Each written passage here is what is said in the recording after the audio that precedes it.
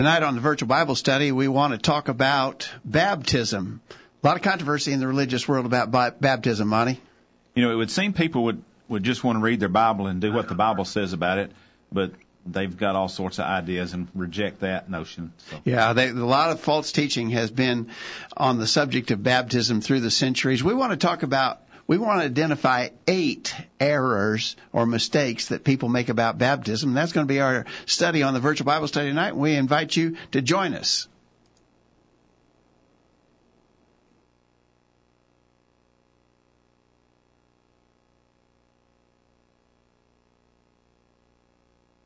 It's time for this week's edition of the Virtual Bible Study. The Virtual Bible Study is a live, internet-only call-in program dedicated to the honest study and discussion of God's Word. Do you have a question about something in the Bible? Or are you simply interested in learning more about the Scriptures? If so, we hope you'll stay tuned tonight as we look into the pages of God's Word. The Virtual Bible Study is brought to you this time each week by the College View Church of Christ in Columbia, Tennessee. You can participate in the discussion tonight by calling 931-381-4567 or by emailing your questions or comments from collegeview.com. We hope you'll take out your Bibles and study along with us as we begin an exciting study of God's Word on this edition of the Virtual Bible Study. Good evening and welcome to the Virtual Bible Study. This is Thursday night, October the 18th, 2018. Thanks for joining us on the Virtual Bible Study. My name is Greg Gwynn. If you're a regular viewer of the program, you notice I'm not sitting in my regular seat. I'm sitting in Jacob's seat, who is out of pocket tonight. And so I'm over here trying to run the controls, already messed up a little bit. We'll try to do better. In my normal seat is my good friend Monty Overton. Monty, thanks for joining us on the Virtual Bible Study tonight. Thank you, Greg. It's good to be here. And we got Kyle behind the board. Kyle's become our regular board operator, and he does a great job. Kyle, thanks for being with us tonight. It's good to be here. We got a little bit of housekeeping we want to do before we get into our topic for discussion tonight. This coming Sunday is the beginning of our gospel meeting here at College View. We've been talking about this for the last several weeks, and we've been anticipating it for a good long while. And so this Sunday, and then continuing next week, Monday through Friday at 7 p.m., we'll be having our fall gospel meeting here at the College View Church of Christ. What we typically do and what we're doing this year is that in our fall gospel meeting, we invite different speakers from around our area to come and bring a lesson to us. And usually what I tell those preachers to do is bring your best sermon. Bring the sermon you like to preach best of all. And hopefully that gets us not only great speakers, but preaching their favorite sermons. Monty, seems like a pretty good combination. It ought to get us the cream of the crop. Yeah. Sunday's a little different on time than normal. We'll have our regular services at 9:30 and 10:30 in the morning, but then our evening service will be moved up to 2:30 in the afternoon. Speaking for us Sunday will be Caleb Ray. Caleb preaches regularly for the Rock Church of Christ in Dixon County, and so he'll be with us on Sunday. Then on Monday, Steve Klein from Athens, Alabama, will be with us. Tuesday night, John Gibson from Huntsville, Alabama. Wednesday night, Jeff Smith from Athens, Alabama. Thursday night, Jim Michaels from Lewisburg, Tennessee. And then Friday night is also a little different. It'll still be at the same time, 7 o'clock. But instead of a preaching service, we're going to have a singing. Jim Deason from Coleman, Alabama, is coming to lead singing for us. Jim is a great preacher, but also just an outstanding song leader. And so he'll be leading us in singing on Friday night. Should be very good. And that'll wrap up our gospel meeting. So if you're anywhere within a driving distance of Columbia, Tennessee, we hope that you'll make your way to our gospel meeting. Begins Sunday and runs through the following Friday night. Now on Thursday night, we will have Lord willing, we'll have our virtual Bible study right at the conclusion of our worship service. We'll hurry over here to our virtual Bible study room, and we'll get Jim Michaels, who's going to be preaching for us that night. We're going to put him on the hot seat, and we're going to talk about his sermon, and just sort of spend some time talking about the things that he discussed during his sermon.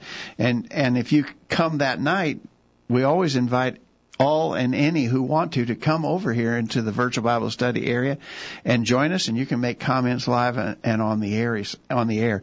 So that's a great opportunity too. So if you can make it to College View next week, we definitely want you to come. We'd love to have you here. We also have, we always mention our bumper stickers. Get our bumper stickers. Send us an email to questions@collegeview.com and add in the text of the message your regular snail mail address so we can send you some bumper stickers to help us get word out about the virtual Bible study.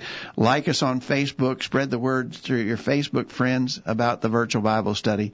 The more the merrier. And we really think that our program is better when we get a lot of people participating. So by all means, do that. If you're not getting our updates, weekly updates, send us an email to questions@collegeview.com. Tell us to put you on the list, and you'll be getting our updates. We're going to talk about the update we sent out earlier today for our topic. So you can participate tonight. We've got our phone line available. 877-381-4567 is the number, toll free. You can send us an email. I got Monty monitoring the inbox on the email, so send an email if you want to send it that way. Or a really good way to participate is in the chat room. And I see that we've got some action in the chat room already. Kevin is there from Arkansas. Kevin, hadn't seen you in a while, but you're in Cincinnati tonight instead of Arkansas. Great to have you with us. I see Linda there, Sarah. Arthur, Kyle, you've logged in, so you may get to do some interaction with people in the chat room tonight too. So get in the chat room, send your comments there as well. All right, I think that covers all of our bases on sort of housekeeping matters here to start out, Monty. Here's the questions we sent, and these are the ones that we want to discuss during our study tonight. First of all, we just want comments about these mistaken ideas on baptism. Number one, baptism was only for Jewish converts and was never taught for Gentiles. Number two, baptism is only for infants, and it's sort of similar to circumcision for infants in the Old Testament. Number three, sprinkling is an acceptable mode of baptism. Number four, baptism simply symbolizes that you have already been saved. Number five, baptism is a work that people do to earn salvation. Number six, we are saved by baptismal regeneration. Number seven, baptism must be done in the name of Jesus only. And number eight, it's not necessary to understand the purpose of baptism. That doesn't cover all the bases on mistaken ideas about baptism, but that's quite a few of them right there. Well, we should be able to get a decent night's discussion out of those. We'll have to hurry to get through them all, I think. If you have comments, send them in. And participate with us in the chat room or by email or give us a call. All right, let's start on this first one, and that is the idea that baptism was only ever for Jewish converts and that baptism for the remission of sins was never taught to Gentiles. This doctrine has been called dispensationalism. And it originated back in the 1800s. I think a man named Bullinger was originally credited with coming up with this idea. Some of you may have or have seen copies of the Schofield Study Bible. That was a pretty popular study Bible in the past. I don't know if they're still even publishing that or not. But in the Schofield Study Bible, the idea of dispensationalism is taught. And basically it says that Peter was preaching a gospel to the Jews, but Paul, who was the apostle to the Gentiles, taught a different gospel, and that they weren't the same, and that Jewish converts were expected to be baptized. Gentiles never were. And it even suggests that baptism for Jews continued until maybe the destruction of Jerusalem in 70 A.D. Certainly through the end of Acts, Jews were being taught to be baptized, but the Gentiles never were. A number of years ago, Monty, I was in a Bible study with a couple of men that held to this dispensational view. And, we tried to point out that Paul taught baptism in passages like Romans chapter 6. He talked about we are buried with him in baptism. We rise to walk in newness of life. The first verses of Romans chapter 6 are pretty explicit about baptism. Know ye not, he says in Romans 6, verse 3, know ye not that so many of us as were baptized into Jesus were baptized into his death? Therefore we are buried with him by baptism into death, that like as Christ was raised up from the dead by the glory of the Father, even so we also should walk in newness of life. And so when we pointed out to them that Paul there was definitely teaching baptism, they said, yeah, well, that was early on. What you have, if you're going to prove baptism is necessary, you got to go to the later writings of Paul. In fact, they insist that you got to be able to prove that Paul talked about baptism in his prison epistles, the ones that he wrote during his Roman imprisonment. Well, I don't know. I guess if you can set every arbitrary rule you want to set, I guess you can come up with any conclusion. You could sort of hedge out any conclusion that you didn't want to come up to, as long as you got to make all the rules. Yeah.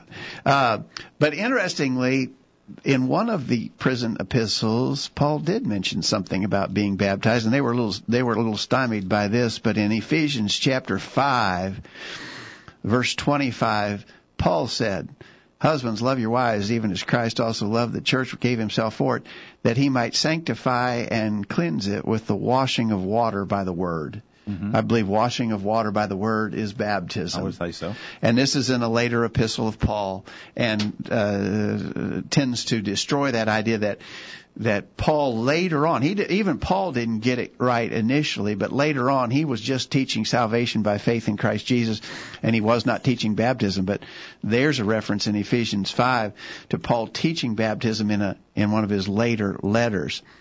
Well, it seems to me that they made the comment that Peter taught the Jews and Paul taught the Gentiles. But in Acts chapter 10, we read about the first Gentile convert, and Peter was sent to go to Cornelius' household.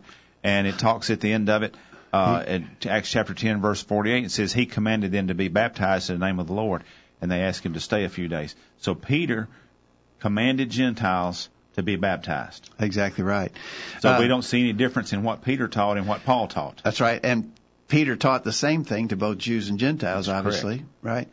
Right? Even when you just consider the Great Commission in Matthew 28, verse 19, go ye therefore and teach all nations, not just Jews, teach all nations. What do you teach them? Baptizing them in the name of the Father and the Son and the Holy Ghost, teaching them to observe all things whatsoever I have commanded you, and lo, I am with you always, even to the end of the world. So that would seem like that was Jesus' instruction in the Great Commission would certainly include baptism for non-Jews. So I think this is a distinction that cannot be sustained in the Scriptures, that there were two different doctrines, a gospel to the Jews, at least sort of in a transitional time period between the beginning of the church in Acts 2 and then heading on towards 70 AD. It died out. Baptism died out and was gone by the end of the book of Acts, is the argument the dispensationalists usually make. And we don't see that. It just doesn't hold up under close scrutiny. Any thoughts, Kyle? Anything to add? No, that's not at the moment. You'd think if baptism was going to die out, then we would have some message in the New Testament relating that message to us, just like we're taught that the spiritual gifts were going to go away. We're told that when that which perfect was come, that which in part would be done away with, and it's referring to spiritual gifts there and the completed revelation of the Word. So we was told those was going to go away.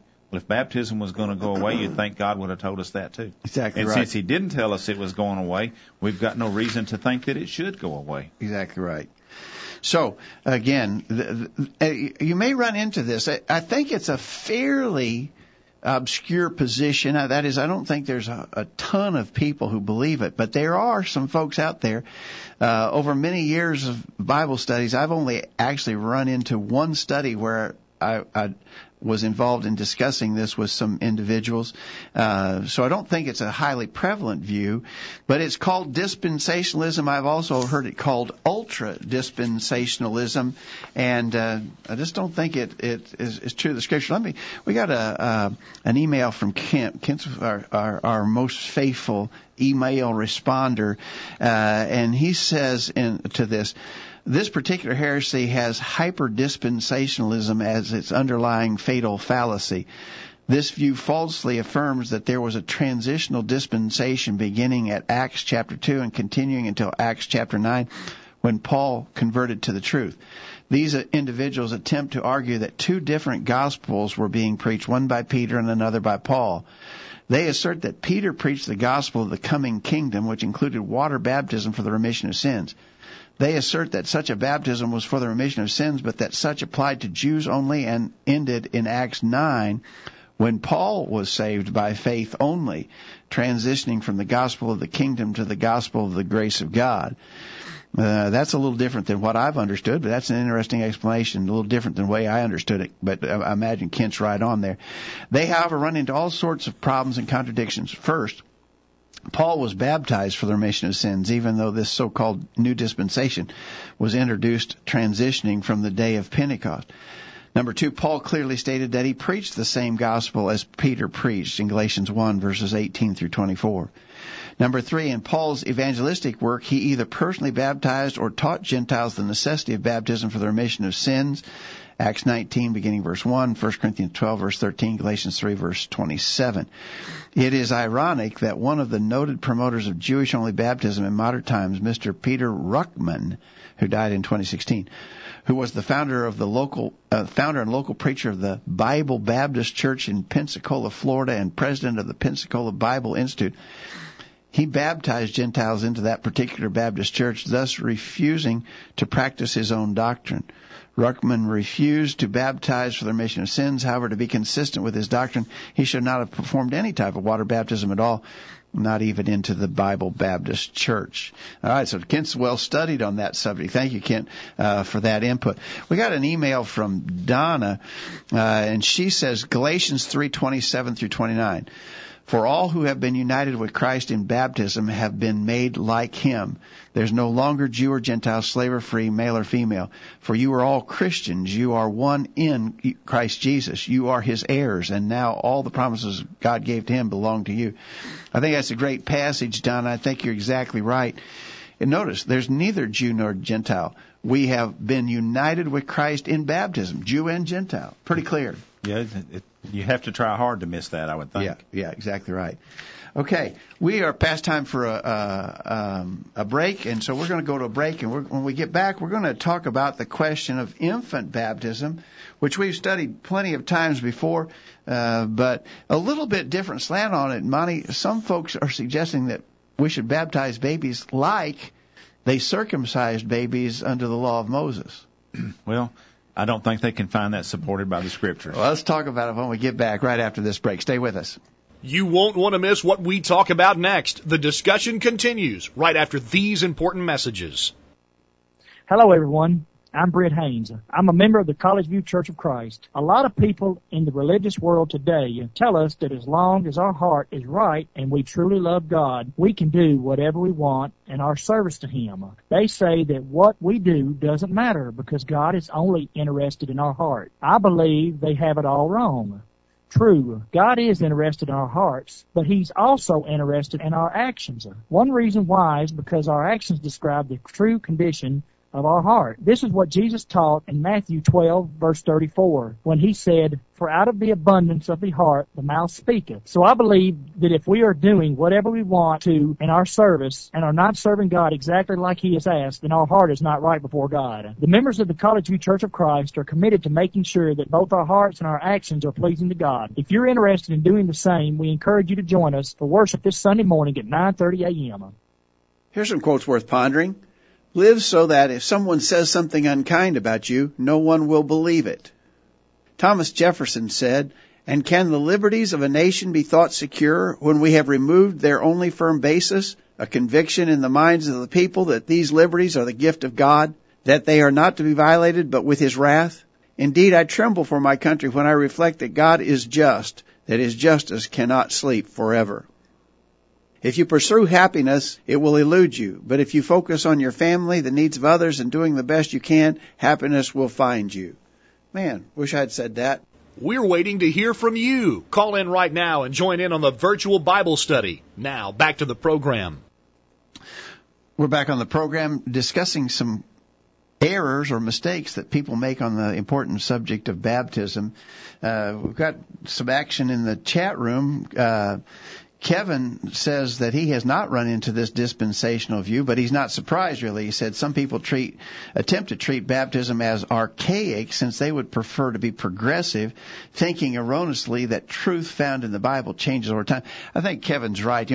We're hearing that word more, Monty, the idea of progressivism, that we sort of progress. This is sort of an evolving thing. Christianity and the doctrine that we teach and practice sort of evolves over time.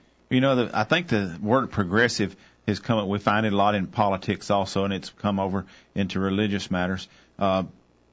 It's what we used to call people liberal, but the idea of being liberal has developed maybe a little bit of a bad connotation to it, or leaves a bad taste in somebody's mouth, and they don't want to be thought of as being liberal anymore. But if you're progressive, it's like you've become beyond other people. You're better and more highly enlightened than other people. Yeah. And really, they can call it whatever they want, but what it boils down to is they're just not willing to do what the Bible says the way the Bible said do it. I think that's right. Linda is in the chat room. She says she's in Dixon County, Tennessee. That's Monty's home stomping ground in Dixon County. So glad to have you out there, Linda. Thanks for listening. Others of you might put a note in the chat room. Tell us where you're listening from. We'd love to know that. All right. Our second question was, what about baptism for infants? Baptism is only for infants, and there's some people are trying to make a connection. Again, this is a little new to me, Monty. Some people are trying to make a connection between infants being baptized and infants being circumcised under the law of Moses. And the text that they want to go to is Colossians 2:11 and 12. In Colossians 2:11, in whom also ye are circumcised with the circumcision made without hands, in putting off the body of the sins of the flesh by the circumcision of Christ, buried with him in baptism, wherein also ye are risen with him through the faith of the operation of God, who have raised him from the dead. So in a context that discusses baptism, there is this notion of circumcised with the circumcision made without hands, putting off the body of the sins of the flesh.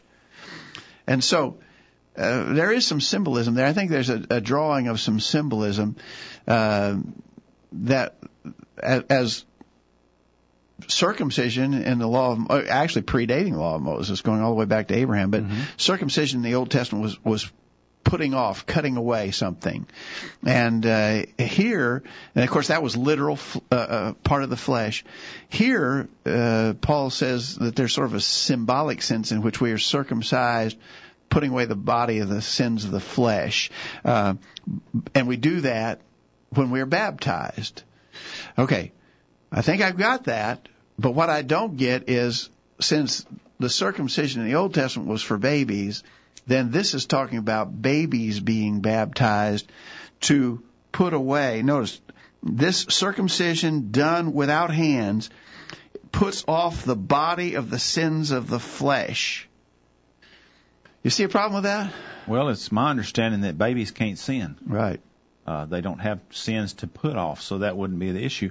When we think about circumcision under the law of Moses, they were circumcised because they had been born in to the physical nation of Israel. They were descendants of Abraham, and that represented that they were in that covenant relationship with God because they were physically they were already in it by birth. Yeah.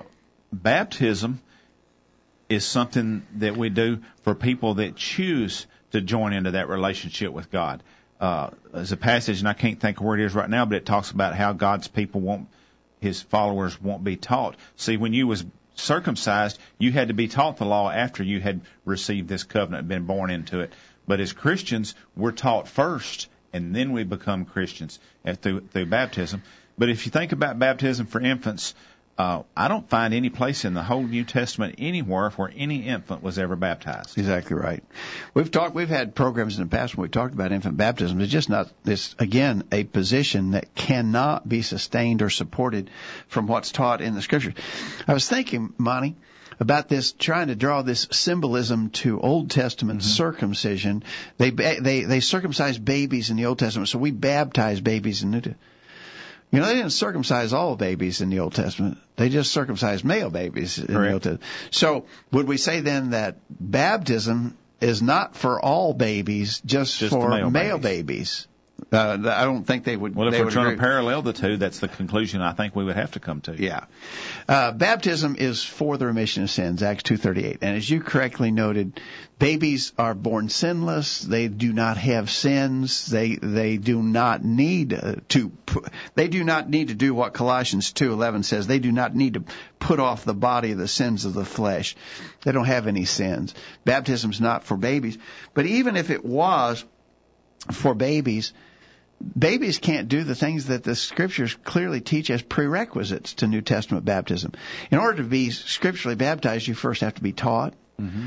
You have to repent, which, first of all, as we were saying, suggests you have something to repent of. Yeah. But even if we were to accept, which we do not, but if we were to accept the idea of inherited sin, babies don't have the mental thought process to be able to repent. Even if they had something to repent of, they can't think through that and do that.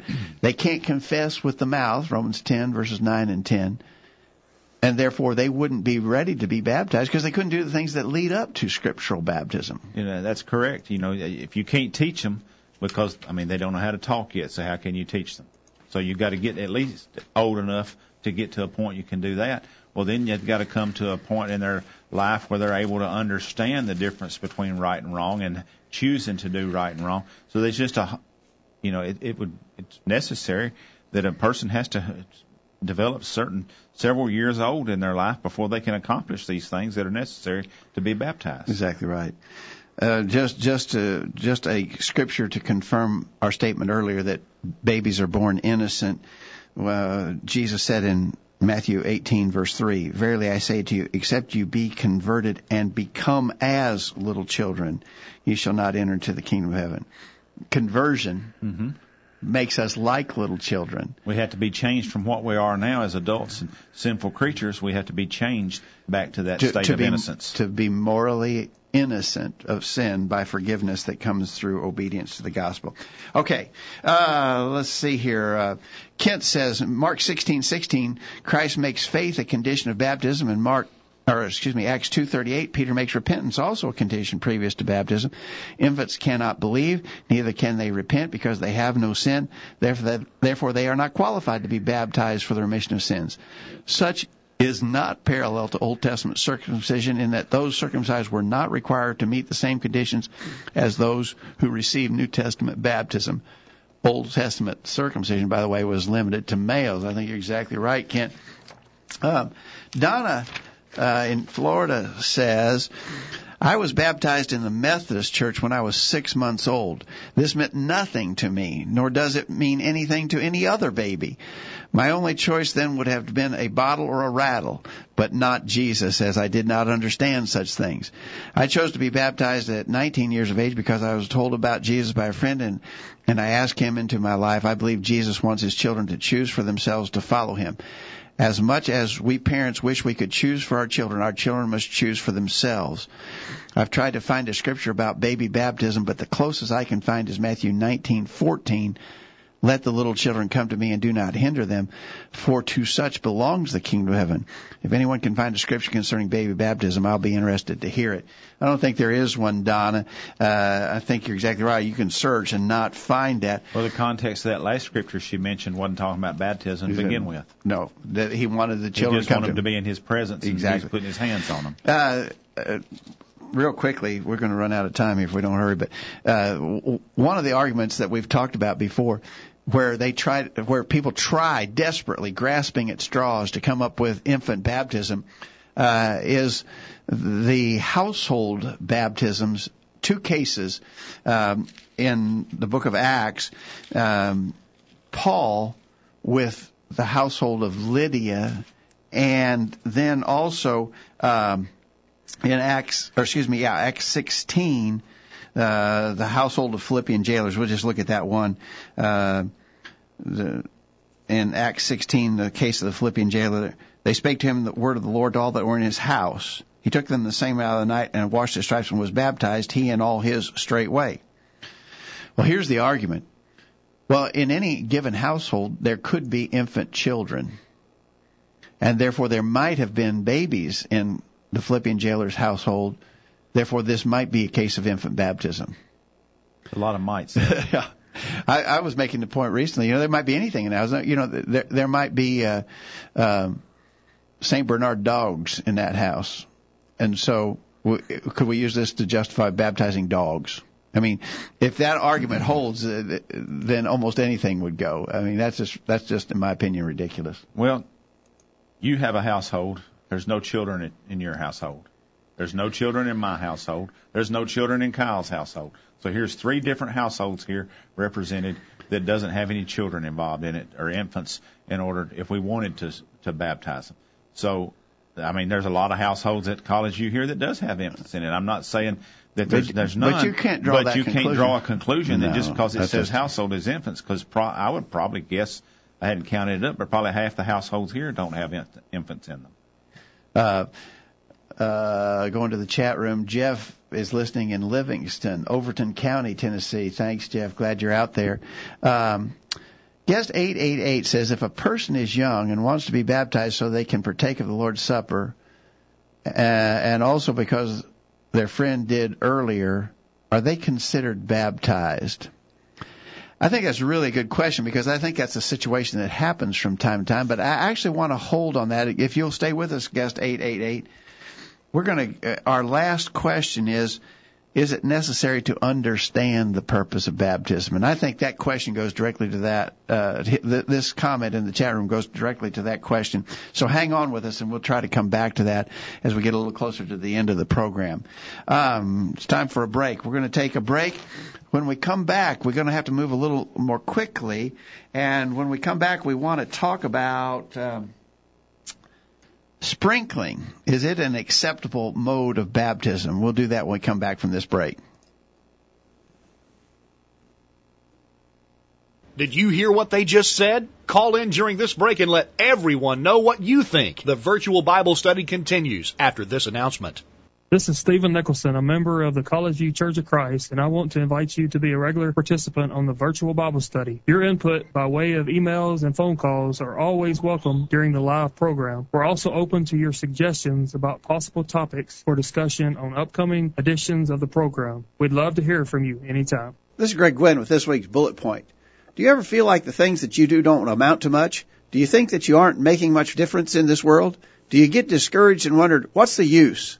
A familiar incident in the life of Christ might help. John records the account of Jesus cleansing the temple of the money changers in John chapter 2. This was obviously very early in the public ministry of Jesus. Matthew, Mark, and Luke all tell about Jesus cleansing the temple in the last chapters of their gospel, just before he was crucified.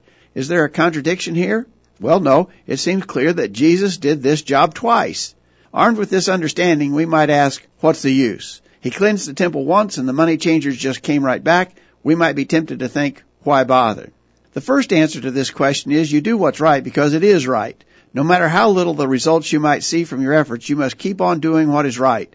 Jesus understood this, and so must we. Also, we note that this work of cleansing the temple did have a positive influence, if not on the money changers, at least on the disciples of Jesus. Quote, his disciples remembered that it was written, the zeal of thine house hath eaten me up, John 2, verse 17.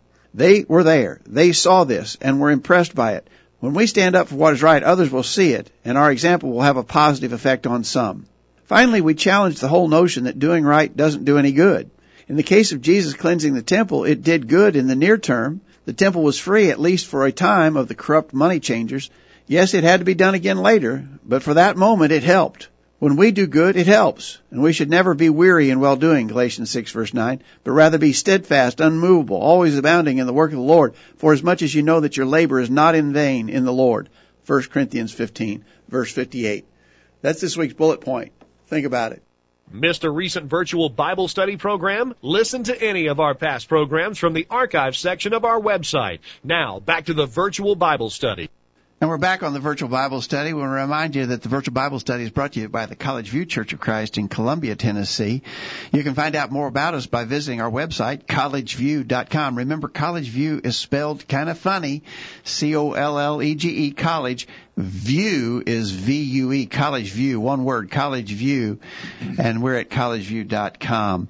Again, we want to remind you about our services Sunday at 9:30 and 10:30 in the morning. This Sunday, 2:30 in the afternoon. Next week we'll be having our gospel meeting every night at 7 p.m., Lord willing. So we invite you to come. If you're anywhere close in a driving distance, Columbia, Tennessee, please join us for our gospel meeting. And at any time, we'd love to have you visit with us. Real quickly, before we pass from this infant baptism thing, I see a couple comments in our YouTube channel. Anthony says they tried to use circumcision to parallel to water baptism to say Abraham was saved before circumcision, therefore we are saved before baptism. Contradictory to the Word of God. I think he's right. He mentions Matthew 19:14 when it speaks of little children. It says, "Of such, like these, are the kingdom." It says, "Suffer the little children and forbid them not to come unto me, for of such is the kingdom of heaven." Well, in other words, the kingdom of heaven is made up of people like them. If they're lost sinners, then that would be a contradiction, right, Monty? Mm-hmm. As far as Abraham goes, there's no hint in the scriptures or any context whatsoever that would suggest that his circumcision was related to salvation for him one way or the other. It was just the beginning of this covenant, the beginning of this sign of the covenant. God told him to do it. I would probably argue or go along with the argument that Abraham probably was saved before circumcision. I find no reason to believe otherwise. Well, there's every reason to believe that he was a faithful servant of God before he was instructed to be circumcised. I think you're right. Anthony also says, my point would also be that children can't practice 1 Corinthians 5. They cannot practice discipline. Of course, 1 Corinthians 5 talks about disciplining an unfaithful church member. And he says they wouldn't be able to do things like that. And I think that's exactly right. Okay, quickly. Our third point, a misunderstanding, mistake made about baptism is sprinkling is an acceptable mode of baptism. Well, we can cover this pretty fast. A lot of passages in Scripture describe baptism as a burial. Yeah, an immersion. The definition of the Greek word baptizo has got to do with immersion. It wouldn't reference sprinkling in any way, shape, form, or fashion. And the examples that we read about in the New Testament is immersion, so we've no reason to even consider sprinkling. I think you're right. A couple of passages we already referred to tonight. Romans 6, verse 4 calls baptism a burial. Mm-hmm. Colossians 2, verse 12 that we talked about just a moment ago talks about baptism being a burial. Interestingly, the Greek word baptizo, from which we get, obviously, baptism, all Greek scholars acknowledge there's not an exception. At least certainly not in my knowledge. I don't think there is any exception because they'd be wrong if they did make an exception. All Greek scholars acknowledge that the word baptizo means to dip, plunge, or immerse. There's no question about that. The reason why we have the English word baptize is because when the original English translations of the Bible were being made, to translate baptize literally with the word immerse would contradict the standing practice of sprinkling. And they didn't want to do that, but they didn't want to be corrupt and translate the word as sprinkling when it doesn't mean sprinkling, and so they anglicized the word. They just brought it over into English. They made a new English word, baptism. But again, all scholars acknowledge that the word means to dip or to plunge or to immerse. Here's an interesting thing.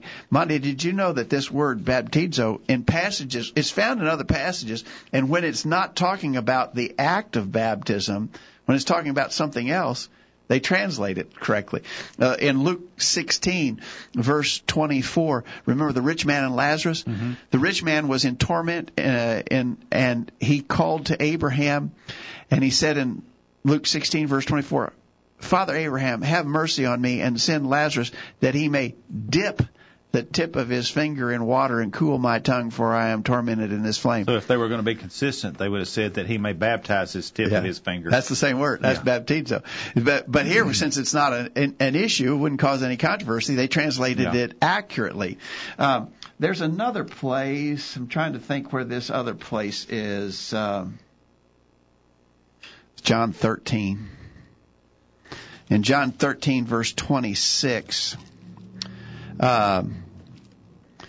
this is when the apostles were with Jesus. They observing the Passover meal just before Jesus was to be crucified. And Jesus said, concerning the one who would betray him. Jesus said, "He it is to whom I shall give a sop when I have dipped it." And when he had dipped the sop, he gave it to Judas Iscariot, the son of Simon. That's the word, too. Mm-hmm. There, no controversy there, so they translated it accurately, to dip or to plunge, to immerse. But when it came to baptism, they couldn't get themselves to do that, so they made up a new English word. But baptism is clearly a burial. There's no example of sprinkling for baptism. And again, not only do Greek scholars agree, but church historians agree that baptism by immersion was practiced by the earliest Christians. No, there's no question about that. Kyle, anything? Well, no, that's just, I think it's been well documented that the Anglican Church did that. It's just, I think it goes back to any type of process where we try to remove and try to change the Bible for our own purposes. I think it's just, they're really playing with literal fire, I guess. So it's. I think you're right. All right, let's go to number 4. Another mistake. Some people say that baptism merely symbolizes that you've already been saved, Monty. Well, we're told to Ananias told Saul of Tarsus, to rise and be baptized and wash away his sins. His sins was still on him. Until they were washed away. He wasn't saved yet. Yeah. As we've discussed recently, all the things that people would say that you needed to do to be saved in order to avoid baptism today, like we're praying, Paul was already praying. He'd already seen Jesus on the road, and they would say, well, that was his salvation experience. But he still had to have his sins washed away. They were still on him. 1 Peter 3:21 says, baptism doth also now save us, in the King James translation. So we know that baptism is essential to our salvation. It's not a symbol that says we've already been saved. It's part of the process we go through in order to be saved. I think you're exactly right. Let's go to that passage, because this is actually a passage they like to use to try and teach that baptism is just symbolism. 1 Peter 3:27. Notice that in verse 20, this is 1 Peter 3:20, God waited in the days of Noah while the ark was a-preparing, wherein few, that is, 8 souls, were saved by water. The like figure whereunto even baptism does also now save us. Not the putting away of the filth of the flesh, but the answer of good conscience toward God by the resurrection of Jesus Christ. Now, notice they say the like figure whereunto baptism does also now save us. So they say baptism is just a figure, just a symbol. But actually, they're saying what Noah did was the symbol. They're getting it backwards, because the word figure in the King James is, what is that word? It's anti-tupos. Am I saying it right? Anti-tupos is the word. And so baptism is the antitype to what Noah did with his family in the ark. The New King James translation uses the word antitype. Right. And so what Noah did was the symbol. The reality is what we do in baptism. Right. And so those who try to say, wow, it's called a figure there. No. Noah is the figure. Mm-hmm. Noah's salvation by the waters of the flood is the figure. The reality is our salvation by baptism. Baptism saves us, really. That's right. Yeah. And there's no way around it. That's just the way the language is. Okay. All right. I think we run into that argument fairly often, but it's just a mistaken argument cannot be sustained in Scripture. Real quickly, baptism is something people do to earn salvation, Monty. There's absolutely nothing I can do to earn my salvation. What I owed God from the moment I was born was to live a sinless life. I owed Him that. When I've done the first sin, then I've disqualified myself from going to heaven. And if I lived a perfect life after that, I already owed God that. I can't make up for that one sin, and believe me, I've sinned more than once. So there's no way I can earn salvation. Baptism is a work, but it's a work that I have to do to be obedient to God. But it doesn't earn my salvation, because I can't earn salvation. Exactly right. We believe what Ephesians chapter 2 says. In Ephesians chapter 2, verse 8, by grace you're saved through faith, and that not of yourselves, it is the gift of God, not of works, lest any man should boast. There are no works of merit. That's what Paul is talking about there. Mm-hmm. Not of works, lest any man should boast. There's no works I can boast about. I can't say, boy, look at me, look at everything I've done. God owes me salvation. I earned it. No, I already owed God all of that. Not possible. Not possible. And so there's no works of merit. So what about the other things that we're told to do? In John chapter 6, verse 29, Jesus said to them, "This is the work of God, that you believe on him whom he hath sent." Oh, faith is called a work. Mm-hmm. Does that earn salvation? No. Oh, I don't still think. Got to do it. I don't think anybody argues that, right? What about confession? You know, when we confess, we actually do some work. We're burning some calories to form the words, "I believe Jesus Christ is the Son of God." Doesn't earn us our salvation, but it's something we got to do. Baptism is just something we have to do, and nobody that I know of, and literally nobody that I've ever known of, teaches that we earn salvation by being baptized. Nobody believes that. I don't Nobody know teaches of anybody that would say that. All right, we're going to run out of time pretty fast. We're up to our final break time. We're going to take that final break. When we come back, we're going to talk about baptismal regeneration, baptism in the name of Jesus only, and do we have to understand what we're doing when we are baptized? Stay with us. We'll be back right after this break. Don't touch that mouse. The virtual Bible study will be back right after this.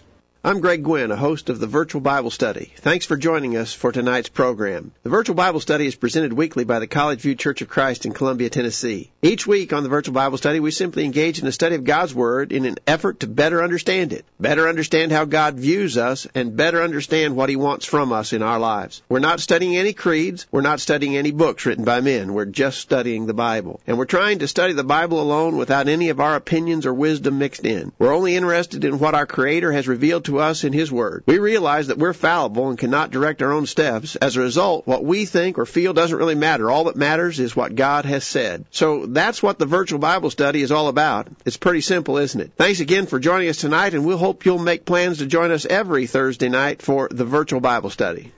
We're tracking the trends on the Virtual Bible Study. Statistics suggest that procrastination is on the rise. According to some researchers, procrastination has more than quadrupled in the last several decades. For example, in 1978, 5% of the population admitted to being chronic procrastinators, compared to approximately 26% of the population today. When posed the question, to what extent is procrastination having a negative impact on your happiness, 46% said quite a bit or very much, and 18% confessed it was an extreme negative effect. That information is via mytimemanagement.com. The Word of God says in Ephesians 5, beginning verse 15, "See then that you walk circumspectly, not as fools, but as wise, redeeming the time, because the days are evil." Share your comment with the world. Call in now and be a part of the Virtual Bible Study. Now, back to the program. We're back on the Virtual Bible Study. We're going to the top of the hour. We're talking about common mistakes, or some mistakes that people make concerning the subject of baptism. We want to talk about now the idea of baptismal regeneration. And sometimes we are accused of believing in baptismal regeneration, and there may be a little confusion about what that even means. And I thought Kent did a really good job of identifying that.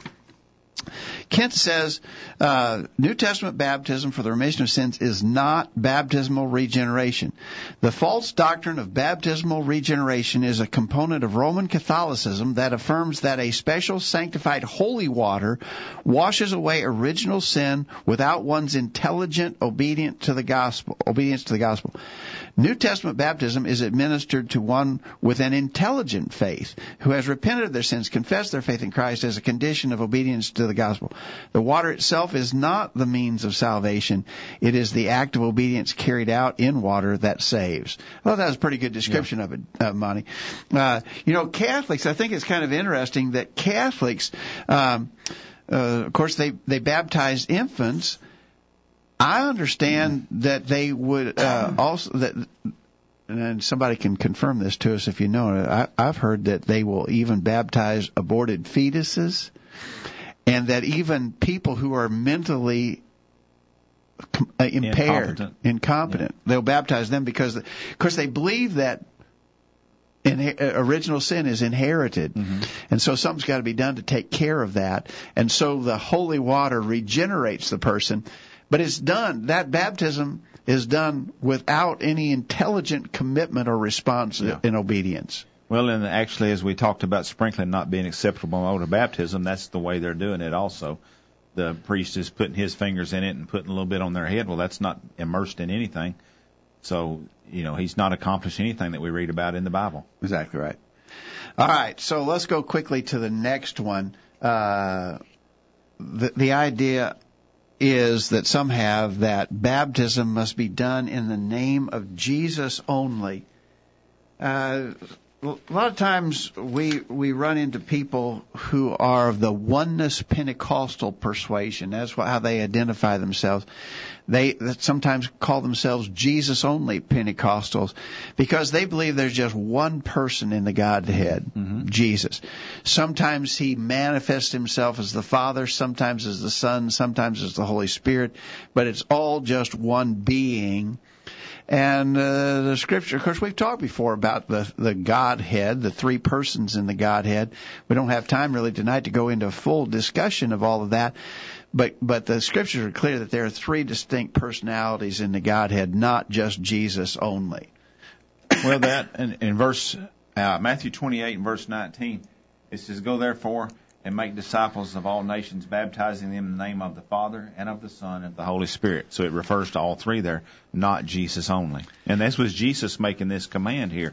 It's not something that somebody else dreamed up and stuck in there, but Jesus said those words. So if he said it, that's the way it needs to be done. Yeah, I think you're right. And here's the key, though. Jesus, even there, Jesus was not expressing a formula of words that had to be repeated when a person was baptized. Jesus is saying by what authority a person is baptized. By the authority of the Father, the Son, and the Holy Spirit. He wasn't saying, when you baptize them, you be sure you say Father, Son, and Holy Spirit. Mm-hmm. He wasn't giving a formula of words. He was just saying it is done by this authority. And he's showing that all three of them are in agreement in that. Exactly right. I think you could argue that nothing would have to be said over a person who was being baptized. If they understood what this act was about and why they were being baptized, you cannot find in the Scripture a formula of words that have to be expressed. If that was necessary, then think about the fact that here I'm baptizing you, Monty, but I messed up the words. I didn't say the words right. So I'm going to hell because you didn't get it right. Because I didn't get it right. That would God in His wisdom would never construct a fallible system like that. Again, I don't think there's any formula of words that's necessary in order for a person to be scripturally baptized. Kyle, anything on that? I wouldn't know. I don't think it's God in His wisdom would not do that. I think it's just we make sure while we're being baptized, that's the understanding of the purpose of baptism itself. So I just think it's exactly right. Yeah. I know of a person that was baptized recently, and the person that done the baptize was basically a new convert, but that's who the person wanted to baptize them. And while they were in the baptistry, not a word was said. But we had discussed it with them beforehand and knew that the person that was being baptized believed in Jesus. He confessed that. He understood why he was being baptized, to wash away his sins. Everything that needed to be known about it was accomplished there. But when the physical act of baptism was being done, there wasn't a word spoken. But I don't believe that negates the quality or the effectiveness of his baptism. I think you're exactly right. Kent in Georgia says, New Testament baptism in the name of Christ is in that such is by the authority of Christ, Acts 2:38, Colossians 3:17. However, such does not imply that there's a specific formulation of words that must be verbally spoken at the time one receives scriptural baptism. The New Testament references that refer to penitent believers being baptized indicate what was to be accomplished or done, not what was verbally stated. There are varying expressions used in the New Testament regarding scriptural baptism being administered. However, none of them as used as official formulas to be recited. There's nothing unscriptural in verbally stating what you are doing in baptizing another individual, but nowhere in the New Testament do we find that it is possible to talk the devil out of any individual when we baptize them. That's not what we're doing. I think you're right, Ken. I think we'd have to be careful if we thought we had to have an official formula, that if we're not really careful, it would become a vain repetition, that we're just getting up there and mumbling through some words, especially because that's what we've got to do. Yeah. So again, and it would establish a system that would just be absolutely unworkable, and God in His wisdom would never do that. All right, finally, the last question, and this goes back to something that was asked by a guest 888 earlier. He says, if a person is young and wants to be baptized so they can partake of the Lord's Supper, and also because their friend did so earlier, are they considered baptized?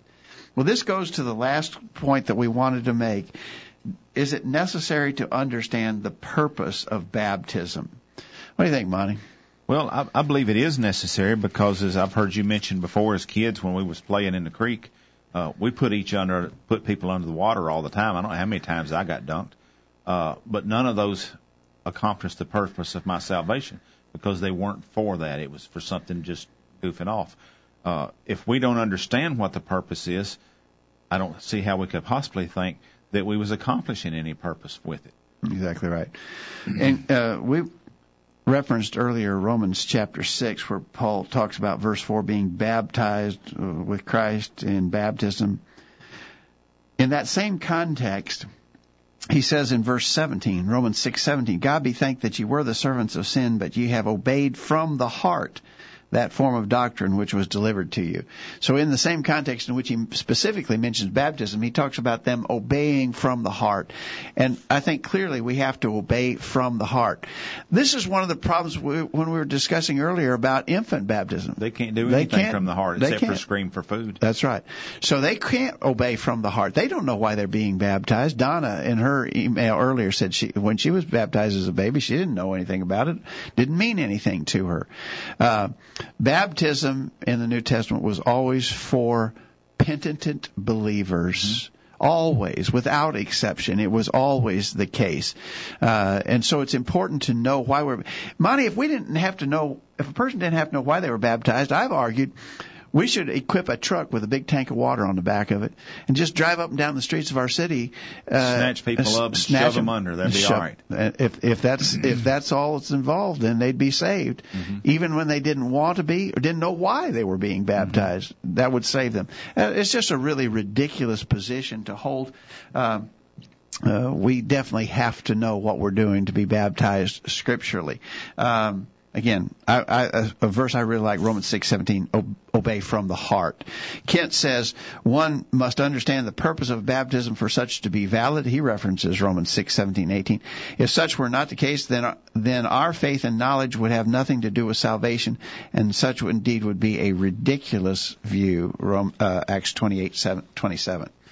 All right, Kyle, anything on that? I think it would be helpful if anybody who's being baptized, make sure that they completely understand the purpose of this, because I don't want years later for them to be debating themselves, was I baptized for the right reasons? Should I be baptized again? Was I saved?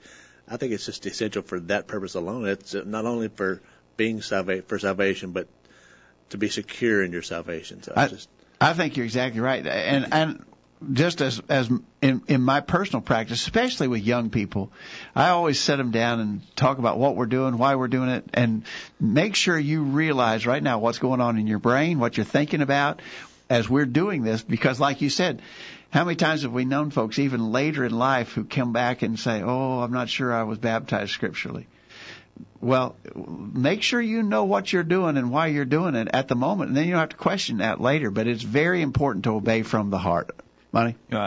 We got to repent, and that's something that's done from the heart in order to be baptized. So we got to understand what we're repenting of. One of the things we're repenting of is the fact that we haven't been baptized yet, that we haven't accomplished our salvation, we haven't met God's requirements. So it's a purpose. It has to be understood what we're doing. There's just no way around it. Okay. Kevin says in the chat room. First of all, Jeff says, I know many who speak about baptism for the benefit of those in attendance who aren't members of the church to help them understand the purpose of baptism.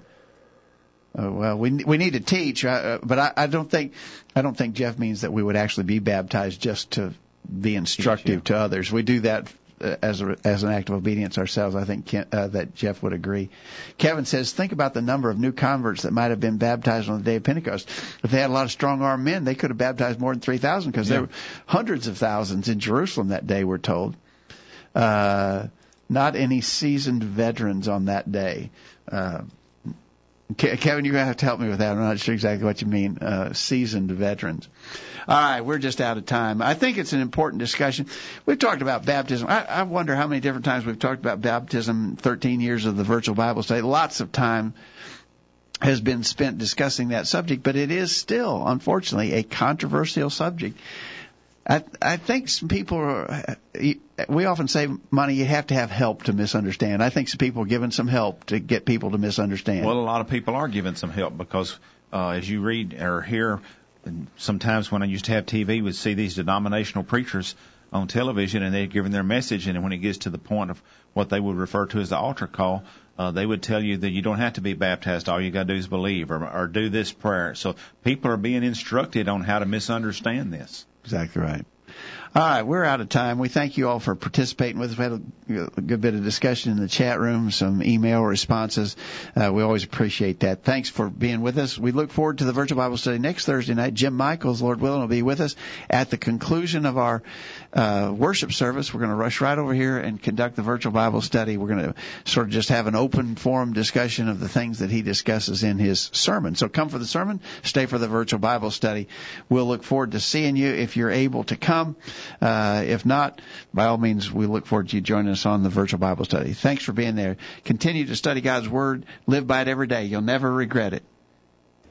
Thanks for listening to the Virtual Bible Study, brought to you by the College View Church of Christ. The College View Church of Christ meets at 1618 Hampshire Pike in Columbia, Tennessee. If you are in the Columbia, Tennessee area, we encourage you to worship with the College View Church of Christ on Sunday mornings at 9:30 and on Sunday evenings at 6 o'clock. The College View Church of Christ also welcomes you to attend their Wednesday night Bible studies at 7 o'clock. If you have any questions about something that was said on tonight's broadcast or would like more information about the College View Church of Christ, please call 931-381-4567. That number again, 931-381-4567. Or for more information on the internet, visit collegeview.com. Be sure to tune into the virtual Bible study this time next Thursday for another informative study of God's Word.